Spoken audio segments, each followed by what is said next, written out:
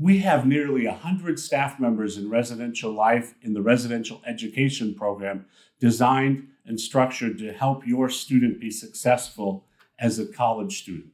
And I'd like to spend a little bit of time talking about the staff member your student likely will interact with the most, and that's their community advisor, or their CA.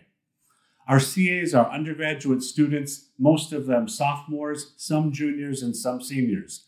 Each of our floors or halls have about 40 students under the responsibility of a community advisor. And our CAs work about 20 hours a week.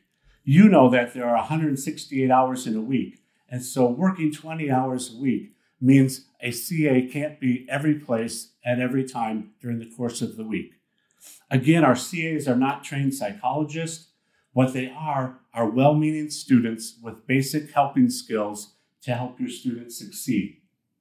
All of them have successfully navigated the first year of college.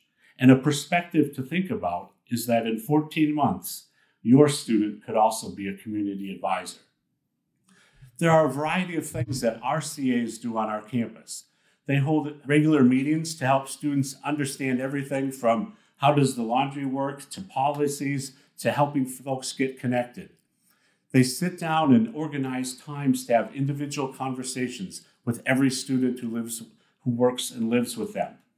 They organize attendance at Welcome Week events, which are a series of getting connected activities and experiences that happen prior to the start of classes.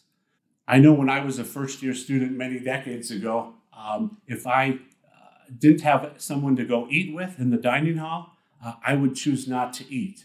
We recognize that. And so in the early phases of the year, our CAs organize times for the floor to go eat together. Our staff go on rounds throughout the evening to be available, to be present, and to pay attention and respond to facility concerns and behavioral issues. Our staff can only document policy violations when they become aware of them. And so sometimes it's the role of a resident to contact our staff to let them know of something that's going on.